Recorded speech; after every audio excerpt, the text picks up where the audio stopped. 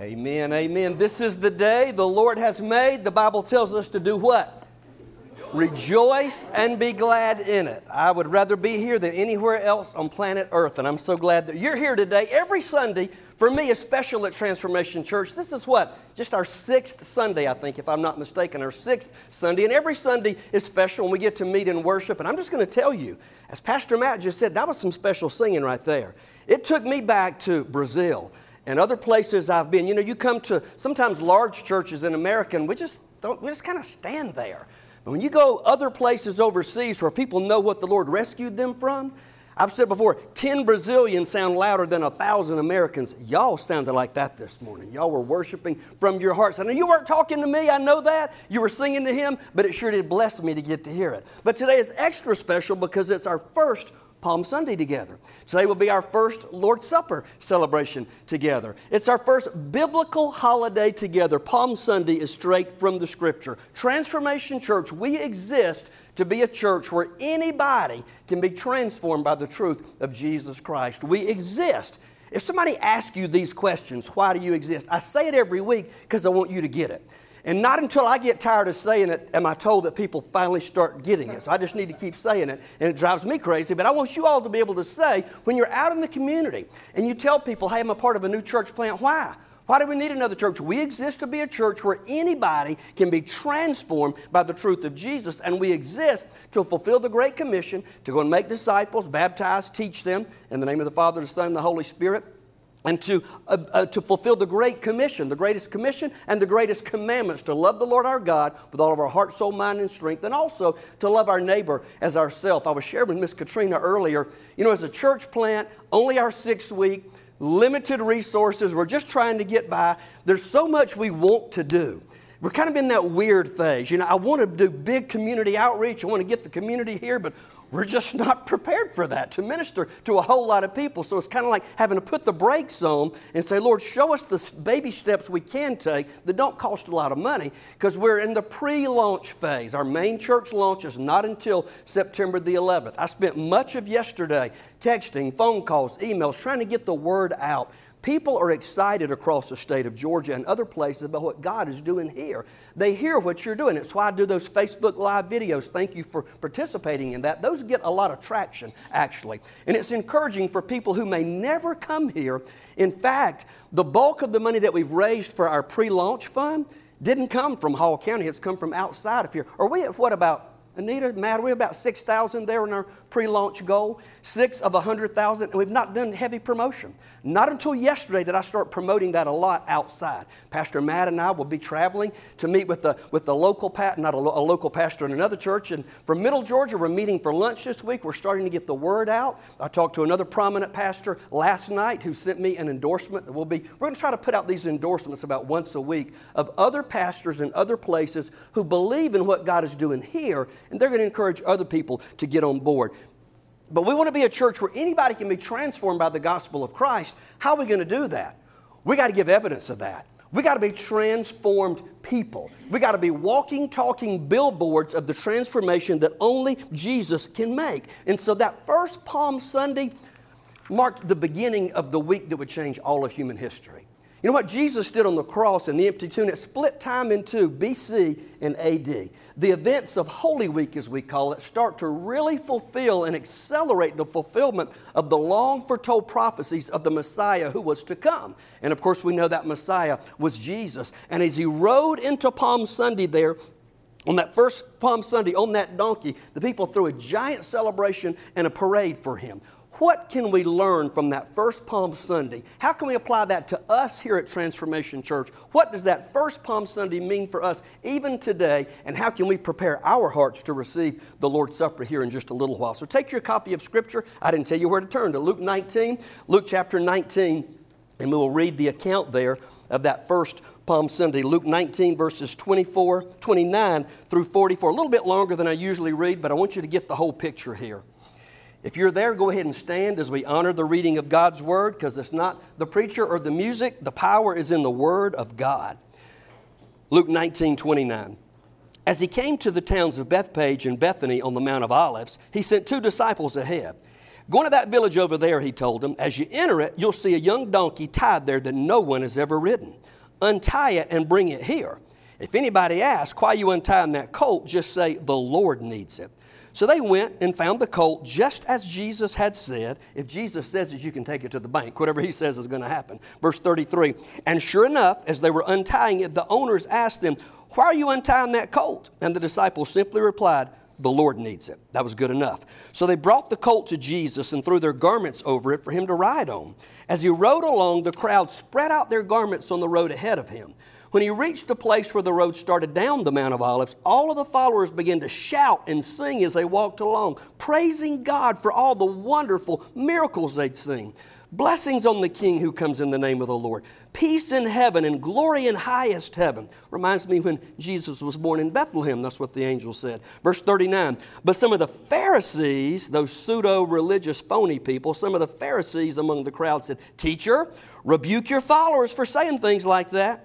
He replied, if they keep quiet, the stones along the road would burst into cheers. But as he came closer to Jerusalem, he saw the city ahead and he began to weep. How I wish today that you, of all people, would understand the way to peace.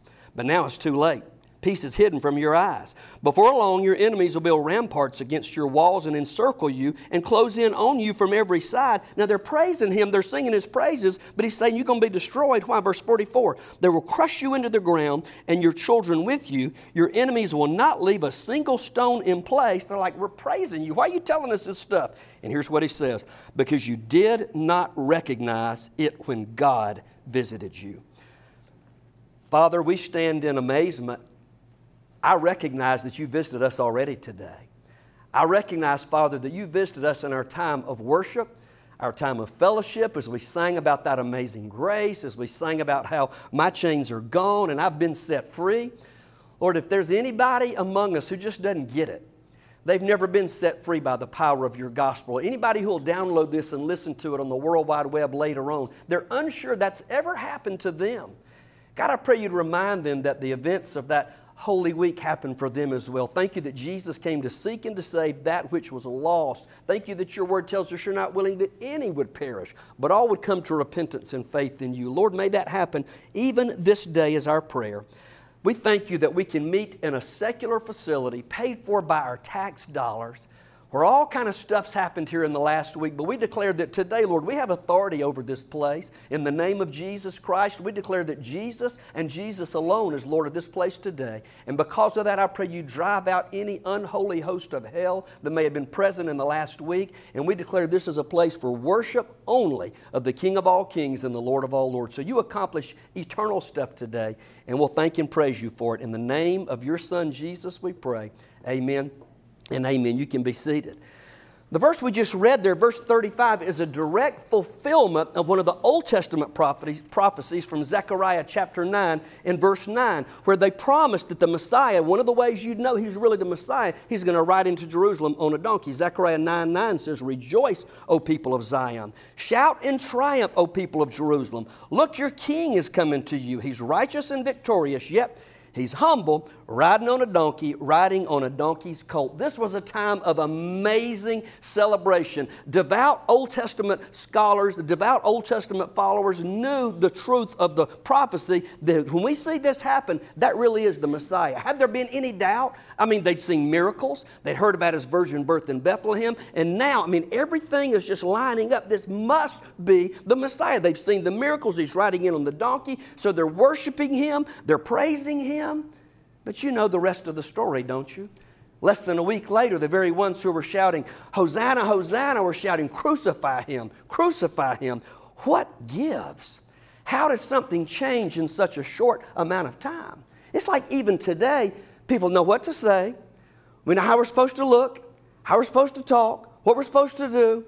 But the reality of it, when the rubber meets the road, there's no evidence of being transformed by the gospel of Jesus Christ. We exist to be a church where anybody can be transformed by the truth of Jesus. If you want to be able to make it in the good times and the bad times, there must be that transformation. Otherwise, it's just emotionalism. Have you ever been a part of emotionalism?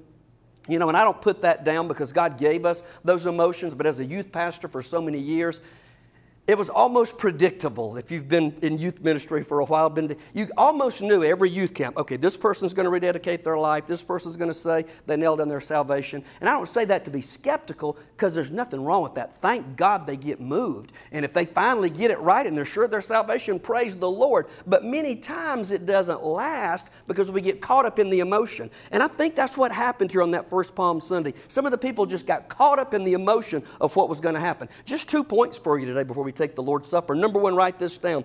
God expects transformed people. We're Transformation Church. We ought to be transformed people. God expects transformed people to be consistent and not casual. God expects transformed people to be consistent and not casual. I mean, they were saying all the right things. They were praising Him. Hosanna, blessed is he who comes in the name of the Lord. And Jesus is going, hey, to the Pharisees, you don't even recognize it's God. Jesus is God's personal expression of Himself. They just saw Him as some great miracle worker. You know, you can wear the Christian t-shirts, you can put the bumper sticker on your car, but when the rubber meets the road and things get difficult, sometimes people have only been living by that emotionalism. It's why churches in the state of Georgia, I don't know about this week, but up until last week, an average of one Georgia Baptist church in the state of Georgia shut their doors every week of 2022.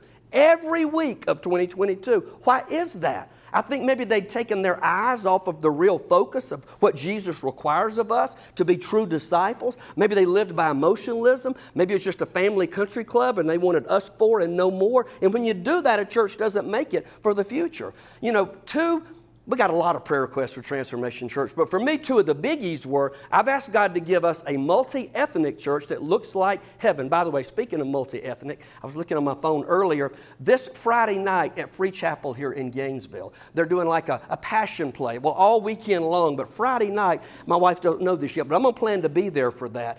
One of the things I love about Free Chapel, do I have to agree with every bit of doctrine, every church in town? No. But I love worshiping at Free Chapel because it looks like heaven to me. There's people of every tribe and nation and every background and every ethnicity there. That's what we want Transformation Church to be. We want to be a church where anybody, regardless of skin color, income, or whatever, but your last name, anybody can be transformed by the gospel of Jesus. If you're interested, maybe we can get together and go there this Friday night. But we want to be a multi-ethnic church. We're not there yet. But one of the prayer requests that God answered right off the bat for us, I want to be a multi-generational church. And God gave that to us immediately. The very first meeting we had at Tom and Anita's house, the very first informational meeting, we were just kind of talking about, is God leading us to plant a church? Is this what we're supposed to do? We had every decade represented from children up until, I said 70s, I was corrected until 80s. I didn't realize, it just hides it well that we have an 80-year-old among us. But every generation, so God answered that prayer right off the bat to be multi-generational and multi-ethnic. We want to be transformed because churches across the state are refusing to do that. They're refusing to adapt. They live by emotionalism. They live by tradition. In our text today, the people praised Jesus. And the text said why? Because of the miracles. They'd heard that He raised the dead. He'd restored sight to the blind. He made lame people to walk. He'd done all those things. So they're praising Him because this great miracle worker's come to town. And also because they thought, hey, this guy can be our political rescue. This guy can politically rescue us from Roman oppression. Their praise was measured by what Jesus could do for them. Let me say that again. Their praise was measured by what Jesus could do for them. It's not about me. It's not about you. It's all about Him. So as they started to whisper and say words about Him, it started to spread throughout the crowd, and it was all about me, me, me, me, me. And so a few days later at His trial, the people that were praising Him were saying, let's crucify Him. It's not about what Jesus can do for me. It's so much like cultural Christianity in America today. And I ought to say, in quotes, cultural Christianity, because there's no such thing. It's either transformed life or it ain't real Christianity at all. But cultural Christianity in America, people want what we want. Again, Katrina and I were talking before church this morning. We only want people at Transformation Church that God has called to be here. We want to be a church where anybody can be transformed by the gospel of Jesus. But we're in that nucleus in the building block phases. We need a nucleus of strong, committed believers to help us prepare for the harvest we're asking God to give us come September. And a church plant's not for everybody. And I know that. I knew that going into this. But can I just be a little transparent and real with you this morning? It's starting to get a little bit discouraging. I know what God's called us to do and where God guides, He provides. But I'm hearing, we want Sunday school. We want Sunday school too, but it takes people. We really want a good nursery. We want that too. We really want a good youth program. We want that too. People want to go and just sit and be fed, and they don't do anything to make that happen. We said we're church for pioneers, not for settlers. Now, come September, we'll take some settlers, but right now we need the pioneers to come in and blaze the trail and cut down the trees and build up the church and reach the people. So it means right now we don't have Sunday school. Right now we don't have that. Could we have Bible studies? Absolutely we can. Somebody says, hey, God put it on my heart. I want to lead a Bible study. Anita's meeting with some young ladies on Wednesday night. Just because it's not Sunday school didn't stop these girls from doing that. Yes, we can do that right now, but a church plant looks a little bit different. We hope, I was telling Blake this morning, hopefully by this summer we'll have 4, 5, 6 or more teenagers. I would love nothing more as a Recycle youth pastor than to get together a group and take them to a youth camp. Now, time's running out. Camps are filling up. But if we get a core of kids who want to go, this old guy will be glad to take them because there wasn't nobody loved youth camp more than this youth pastor did those years ago. So we want God to do all of those things, but I keep getting so many people say, well, we don't want to come because you don't have that. It's about me. It's about having my needs met.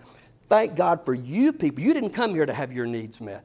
But you also get the fact that when you serve the Lord, you are getting your needs met. There's no greater joy. Even Jesus, the Son of Man, didn't come to be served, but to be a servant and to give his life as a ransom for many. So you pioneers, you get that as having your needs met by ministering, but you're not here for consumerism. I say every stinking week, the Lord reminds me, y'all passed some incredible churches to get here. Some of the greatest churches in the state of Georgia are in Hall County, and you went right past those to come here. I don't take that lightly or for granted, so I love and appreciate your sacrifice. But the people praise Jesus for what he could give them, and even now as we try to build this nucleus, I'm hearing a lot of that. On this Palm Sunday, I want to give Jesus my best. And here's the thing, when I give him my best, emotions are awesome. He gave those to me. When the tears come, when the glory bumps come, and all, he gives us all of that when we lift up his name. Many of those who gathered to throw their coats and palm branches on the ground shouted the praises because it was the popular thing to do. To leave an established church and come to a church plant in a community center, it's not the popular thing to do. And it's not for everybody. Because listen, if people's hearts are not there, all they're going to do is come here and gripe and complain because we don't have all that. So they just might as well not come here until the Lord gets their heart right. It's not for everybody. I don't say that in judgment. Thank God for people who are plugged into established churches. They need established people there too. But the reality is most people in the average American church, they just want to sit there, look at the preacher and say, bless me if you can. Better than you have tried and failed. That's what most people are looking for in America today. When God says, I want you to sacrifice. What can we do to worship him in spirit and in truth, to take us off of our blessed assurance and out of our comfort zones to serve him? So for just a brief moment there, it was the trendy thing to do to praise him. And just like flipping on a quarter, just like that, it went from praising him to, we want Barabbas. They turned against Jesus, the God-man, to a murderer and said, we're going to reject him and we want Barabbas. When Jesus was bruised and beaten and disfigured, he didn't look like much of a conquering king then. He didn't look like somebody who came to free them from Roman oppression then. Had they read all of their scripture, they would know it was foretold that that would happen to him. So sometimes the trendy thing to do is just follow the crowd. You know, you go to a church and things are going along great, and all of a sudden people decide, I don't like the worship there. I don't like that worship pastor. I don't like that song. Well, understand, no song today was planned for you. Am I right about that? It was planned for him, not for you. So then people say, well, I ain't going there because I don't like the music. Well, I ain't going there because the preacher talks too fast and he sweats too much. I ain't going there because he's got too many allergy problems. And that stuff starts to spread, and we start to attack. Well, the Sunday school teacher didn't speak to me. He didn't know my name. And we gripe and complain, and that stuff spreads like wildfire. It happened on the first Palm Sunday, and it's still happening in churches across America today. It's a fast-growing cancer. We want to be transformed people who are consistent in our faith and not casual in our faith. When the chips are down and people are talking bad about you and things aren't going your way and you're struggling to pass that class, you're struggling to pay that bill, he's still the same God. He's on his throne and worthy of all of our praise. So we must accept and maintain that personal relationship with Jesus every day, or guess what? I can go with the flow too, and so can you. Any old jellyfish can go downstream, but it takes a fish with backbone to go against the flow and go upstream. And we do that by keeping our eyes fixed on Jesus, the author and perfecter of our faith. So transformed people, we are consistent in our faith and not casual. The second point, God expects transformed people to trust Him in good times and bad times. I kind of already got ahead of myself and said that. God expects transformed people to trust Him in good times and in bad times. We live in difficult times. And in my flesh sometimes, and God catches me and He rebukes me, I'm like, Lord, why now? Why did you call me to leave an established church and plant a church now when inflation is higher than it's ever been? Why did you call us to do this now when the cost of things are more ridiculous than they have ever been? Why did you call us to do this right now when we could be on the verge of World War III? You know, I look back at the greatest generation, both of my grandfathers who fought in World War II and how they sacrificed. Now ain't the time for World War III. We got people who need a safe space because somebody calls them the wrong pronoun and they want to cry and get their feelings hurt. I don't know that we're equipped for people to fight World War III right now. We live in a weird time when you see the horrors of what's happening in Ukraine. I mean, it's like we go about our daily business like this isn't happening. Have you read that they have marched tens of thousands of people into basically concentration camps, just like Auschwitz? Have any of you ever been? I've been to Auschwitz. I was physically sick before we left. I could feel the evil. The same stuff, they're marching them out of Ukraine into concentration camps in the world. We're just complaining about the price of gas and the price of bread. This is happening all over again. We are in the fourth quarter. God's given us the 2-minute warning. Time is running out. We ain't got time to get caught up in emotionalism. We must be serious and consistent about our faith. So last Palm Sunday, could you imagine we'd be right here in a community center? Even Christmas, this past Christmas or New Year's, did anybody in here envision we'd be right here? Certainly not me. What changed? God didn't change. God just says, I want you to do a new thing. God says, I want you to get out of your bubble, get out of your comfort zone, stop coasting in your casual Christianity, Mike, and I want you to do a new thing. And so my prayer for my life, I mean, if I look statistically at my grandfathers, I've already outlived both of them. So chances are I'm in the fourth quarter of my life. I pray that the fourth quarter of my life will be the strongest quarter of my ministry that God gives me. So God's not surprised by the cost of bread or what's happening in the Ukraine or any of that. God's not changed. The world around us may have changed, but He has not. I love that song by Greater Vision that says, He'd still been God even if He'd never calmed a storm on a raging sea. He'd still be God, even if He never caused a blinded eye to see. He'd still been God, even if He never brought a crippled man to his feet. It's not about what He did. It's all about who He was, because even if He'd never come and done a single miracle, Jesus would have still been God in the good times and the bad times. When your bank account is full and when it's empty. When you're passing the class and when you're not. When the car is running or it's in the garage. All those times He is still the same. So I got to get back to the text. Back to the text here. They're at the parade. It's trendy to praise the Lord. Everybody's doing it. At the trial later on, to speak out for Jesus was risky. Could have cost you your life if you speak up for Him then. What does the Bible say about the end times? I mean, we know what it says. Things are going to get worse and worse and worse in the end times. Are we living in a day and age in our lifetime that we could be jailed for preaching the gospel? It's not far-fetched. This happened right above the border in Canada. Have you seen that? Preachers jailed for preaching the gospel. Preachers jailed for daring to meet when the government says you can't meet. We're living. It's coming to America. I don't know why I don't see America in Bible prophecy. I don't know if it's because we're going to be irrelevant by then. Does it mean we won't exist as a nation? I don't know. But for me, maybe you see it, but I don't see America playing into Bible prophecy. So what's going to happen to us? We got to be willing to speak up for Jesus in good times and in bad times. Light shines brightest in the darkest places. I think I was talking to Claire Thursday night about your new job you have. You said you've never been at a job where it's mostly unchurched, unsaved people around you. Light shines brightest in the darkest places, where God's putting me several days a week. And it's awesome to get to be there. Sometimes I know as ministers, and many of you are studying for ministry, we get in that bubble. And when you get in the bubble of ministry, you're trying to keep all the Christians happy and pat them on the head and meet all their needs. We get oblivious to the lost world around us. We get oblivious to what real life is for everybody else. I'm thankful that in this season of life, God's reminding me of what it's like for most of our people every single day. So when the storms of life come and we start to ask God why are things going not as good as I thought they'd go? Why don't we have 100 people here yet? Why don't we have 75 people here yet? I don't know, but He's still God. We're still going to do what He's called us to do. If our faith is based on changing circumstances, we're going to always be up and down, up and down. I want a faith that is consistent. When I'm on the mountaintop, I'm going to praise the Lord. When I'm in the valley, I'm going to praise the Lord. Because here's the reality. Either you're in a storm, you just came through one, or you're going to be headed to one soon. That's what the Bible says. So it's easy to praise God on a mountaintop. It's going to be easy to praise God at Free Chapel Passion Play Friday night. Easy to praise God at a youth camp. Easy to praise God at a Karen Peck concert. But when the times are tough, is He still the same God or not? See, anybody can get caught up in the emotionalism of the crowd and praise Him. But I think in the dark times, when people are watching you and they're saying, man, they ought to be down in the dumps. There's still a joy about that person. Maybe there really is some truth to this transformation of the gospel. Genuine faith takes the good with the bad. And all we're ever promised is He'll never leave us and He'll never forsake us.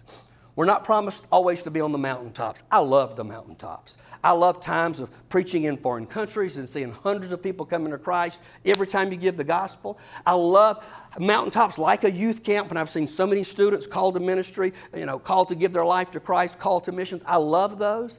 But if I charted my spiritual life up here on the wall for you, my spiritual growth, now we'd like to think, okay, I got saved here at 15 and I've just been growing and growing ever since then. That's not reality for most of us, is it? For most of us, it's kind of a lot like this. But the times that my faith has really grown were not the mountaintops. The times my faith has really grown have been in the valleys, when it's tough, when I don't know how we're going to make it to the next day, when I had no choice but to depend on the Lord. And the reality is that's every day.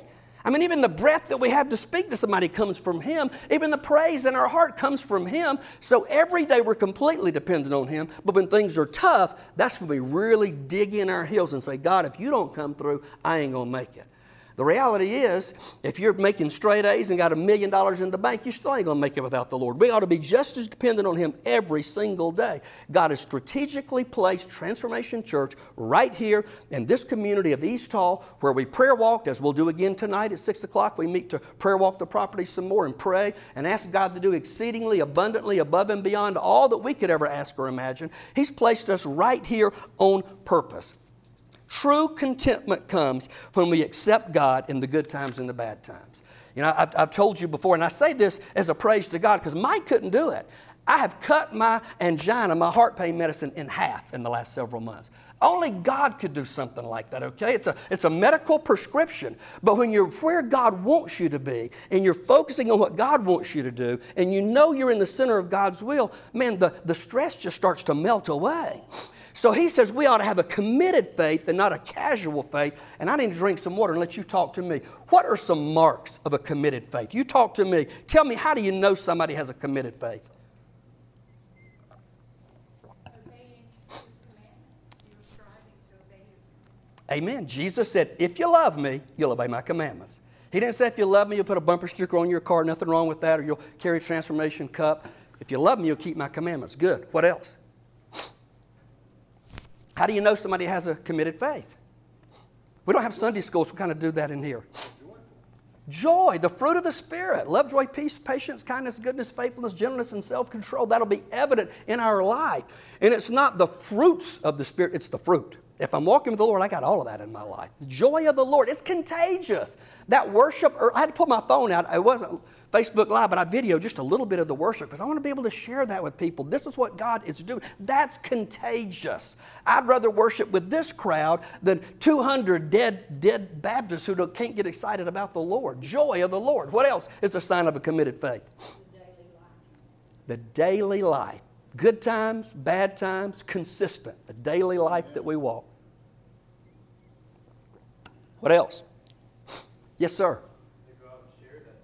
You share it. We don't want to hog that. When you've got it, when we've been transformed, we exist to point other people to that transformation. If I could transform people, I'd do it. I can't, but I know a man who can, so we tell them about him. And Justin, you do it. I just learned about your Instagram and Facebook. You do that every single day, don't you? He puts out a great, if you don't follow him on Instagram, every single day, this guy is putting out the gospel every day. I commend you in the Lord for that, Justin.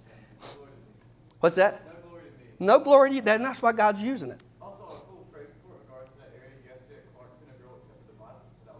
Praise the Lord. In the international ministry there at Clarkston. Praise God. Praise God. Anybody else? Yes. They'll know we're Christians by our love. And as I've gone around and done these Facebook Lives, it's one of the things so many of you keep saying. There's love here. There's acceptance here. It doesn't matter what you look like. It doesn't matter where you come from. We just love each other. We're all on the same page. We're not here to have our needs met. We're getting our needs met as we serve the Lord. But you people have a sacrificial heart out of your love for Jesus, and God's blessing that, and I never want to lose that. You know, even as we're a small group right now, if we're trusting God for 400 on September the 11th, I want that same love to be evident. I want that same spirit of worship and sacrifice to still be evident then. We will have lost people who come then who don't get it and don't understand it, but for the core of us, may we always be characterized by that. Anybody else? There's forgiveness too. Hallelujah, there is forgiveness. The Bible says in Ephesians 4:32, I got to forgive others even as Christ has forgiven me. And if you're a Christian more than about 10 minutes or a day, you're going to get your feelings hurt. Somebody's going to sin against you. And it's easy to nurse that and say, well, they were wrong. They shouldn't have done that. They were wrong. Yes, they were. But Ephesians says, such were some of you. Point it back at me. Because I've had to seek that forgiveness from the Lord. Who am I to withhold that from anybody else who sins against me? So we got to say, is our faith casual or is it committed? Good discussion, y'all. So let us remember this Palm Sunday as we approach Good Friday, the day that Jesus hung on that cross for our sins, when He died for our sins, past, present, and future. He deserves our total and complete commitment in the good times and the bad times. So as we prepare our hearts to come to the Lord's table, there's some things that we do. Everything we do ought to bring us awe. I think that was in one of the lines, something about His awe that we just sang earlier, that awe and reverence, really every time. But there's a couple of things that we do that really just kind of raise that for me. One of them, and I won't get off chasing this rabbit, is James 5 says, if any among you are sick, call for the elders of the church, let them anoint you and pray over you. I've been able to do that several different times in my life. That's one of those humbling things ever, because the effectual fervent prayer of a righteous man avails much. When we have done that, we've anointed people, and you say, that's weird, we're Baptists. It's in the Bible. Read your Bible, it's in there. I don't understand it. I don't understand what it is, but I had a former student who's a youth pastor bring me some oil from Jerusalem. Doesn't say it has to be from Jerusalem, but I got some, and I just say, Lord, I don't understand this, but I'm just going to anoint just like you say. Man, the last church we served, I went through and I marked the oil over every doorpost and prayed spiritual warfare over that. God said, that's humbling when I've done that, because the pressure is on not the person who's asking for healing, but it's the prayers of the righteous man. So I got to make sure my heart's right before I do that. Same thing with the Lord's Supper. When we come to the Lord's table, there are churches where they do it once a quarter, no matter what. I think we just need to do it when we need to do it. I don't want it to be a ritual. There are churches that do this every single Sunday. I'm not saying that's wrong, but for me, I want it to be extra special. I want it to be out of the ordinary, not something we do every day, because this is a big deal. 1 Corinthians 11:27 says, therefore, whoever eats the bread or drinks the cup of the Lord in an unworthy manner shall be guilty of the body and blood of the Lord. But a man must examine himself. I'm not examining you, and you're not examining me. We're examining ourselves right now. And in so doing, he is to eat of the bread and drink of the cup. For he who eats and drinks judgment to himself if he doesn't judge the body rightly. For this reason, many among you are weak and sick, and a number sleep. Well, that's an old King James euphemism for dead. They died. And most of you heard me share the story before. I had a student who was far from the Lord. No doubt about this boy's salvation. Again, a youth camp. All the kids there got a burden to pray for Jonathan. Wept, prayed over him every night. I remember when Jonathan came walking up the walkway singing an old Carmen song and given his life to Jesus. His life was radically transformed, and little by little took his eyes off the Lord. Skip a quiet time here, skip a quiet time there. He got kicked out of the Christian school that he went to. His parents put him in military school, got kicked out of military school. Drugs became such a problem, his parents had to put him out of the house. He got a motorcycle. First time he ever rode that motorcycle, he was killed in an accident. I was in Moscow, Russia when it happened. All the kids with me had grown up from bed babies on with Jonathan. It rocked our world that happened. But if you talk to Jonathan's mother, who some of you have met, they visited us here before. If you talk to his mother, she says, Mike, we were having the Lord's Supper at church one Sunday night, and Jonathan showed up. I was thrilled that he was at church. She said, but I watched as my boy took the Lord's Supper, and I knew his heart was not right. And she said, my blood turned cold. And that mom's testimony is, I believe God took him to heaven. We believe he's saved. I believe God took him to heaven because he took of the Lord's Supper in an unworthy manner. Is that a guarantee? No, there'd be folks dropping dead all the time in church, I think. But there's just a sobering seriousness that we better examine our hearts. And I have great respect for anybody who just says, I'm not going to take it today. There's been at least one occasion in my life when I did not take the Lord's Supper. And I was on staff of a church. And I'm going through, people are looking at me, what are they going to think? I don't care what they thought. What God thought was more important to me. I was sideways with my daughter. I was upset with her about something. I had to go to my daughter at the invitation. We left out of there. I didn't take the Lord's Supper, and she didn't either, until we had to get some stuff right. So I have great respect for anybody who says, I don't need to take that today. The Lord's Supper is for born-again, baptized believers only. Not baptized. Some churches say you have to be baptized. I think if you've been saved, you ought to be baptized, but I don't see in Scripture baptism is a requirement for the Lord's Supper, although a lot of churches teach that. Some churches teach you got to be a member of the church to take the Lord's Supper. Well, we ain't got no members. We don't have membership yet, so we're just all believers in Jesus, okay? So if you know Jesus as the Lord and Savior of your life, as long as God lets me pastor, I will always offer an invitation before the Lord's Supper to give people an opportunity to get your heart right. Do you know Christ as the Lord of your life? If you died 5 minutes ago, do you know beyond any doubt that you'd be in heaven right now? 1 John 5:13, he says, these things have I written that you can know that you have eternal life. So number one, are you sure of your salvation? Number two, is everything okay between you and the Lord? If it's not, that's why we have an invitation. 1 John 1:9 says God allows U-turns. If we confess our sins, He's faithful and just to forgive and cleanse us of all unrighteousness. So this is a sobering seriousness to get things right. If your heart's not right, you're better off to abstain. Let's land this airplane, and then we'll have a time of invitation. Number one, does your life give evidence of being transformed? We're Transformation Church. Hopefully we'll soon have some T-shirts and bumper stickers and all that stuff. But most of all, does your life scream transformation? Our life ought to scream that even if our shirt doesn't scream that. Or are y'all not aware of the shirt if your life doesn't give evidence of that? Does your life give evidence of being transformed? Number two, how about you? Is your faith casual or committed? Now, it's an assumption on my part, but I'm assuming that you wouldn't be here if you had a casual faith. I'm assuming you wouldn't be a part of a church plant if your faith was casual. I'm just judging that on what I see, but only you know your heart. Only you and God know your heart. And that's number three. Is your heart prepared for the Lord's Supper? Is your heart prepared to take the Lord's Supper? And most of all, are you certain of your salvation? Are you certain of your salvation? If you're not, I wouldn't take the Lord's Supper. If there's some things you say, I just can't get right, listen, He's as close as the mention of His name. I think you can get that right. If it means you need to get something right between another person, commit in your heart right now that you will do that. Go ahead and commit you will do that. And I believe you're free to take the Lord's Supper as long as you follow through on that commitment. Even if it means pulling out your phone and texting and saying, I need to talk to you later on. You do whatever you got to do, okay? No judgment, right? There's no condemnation at Transformation Church. You do whatever you need to do to get your heart right to take the Lord's Supper. So let's pray together.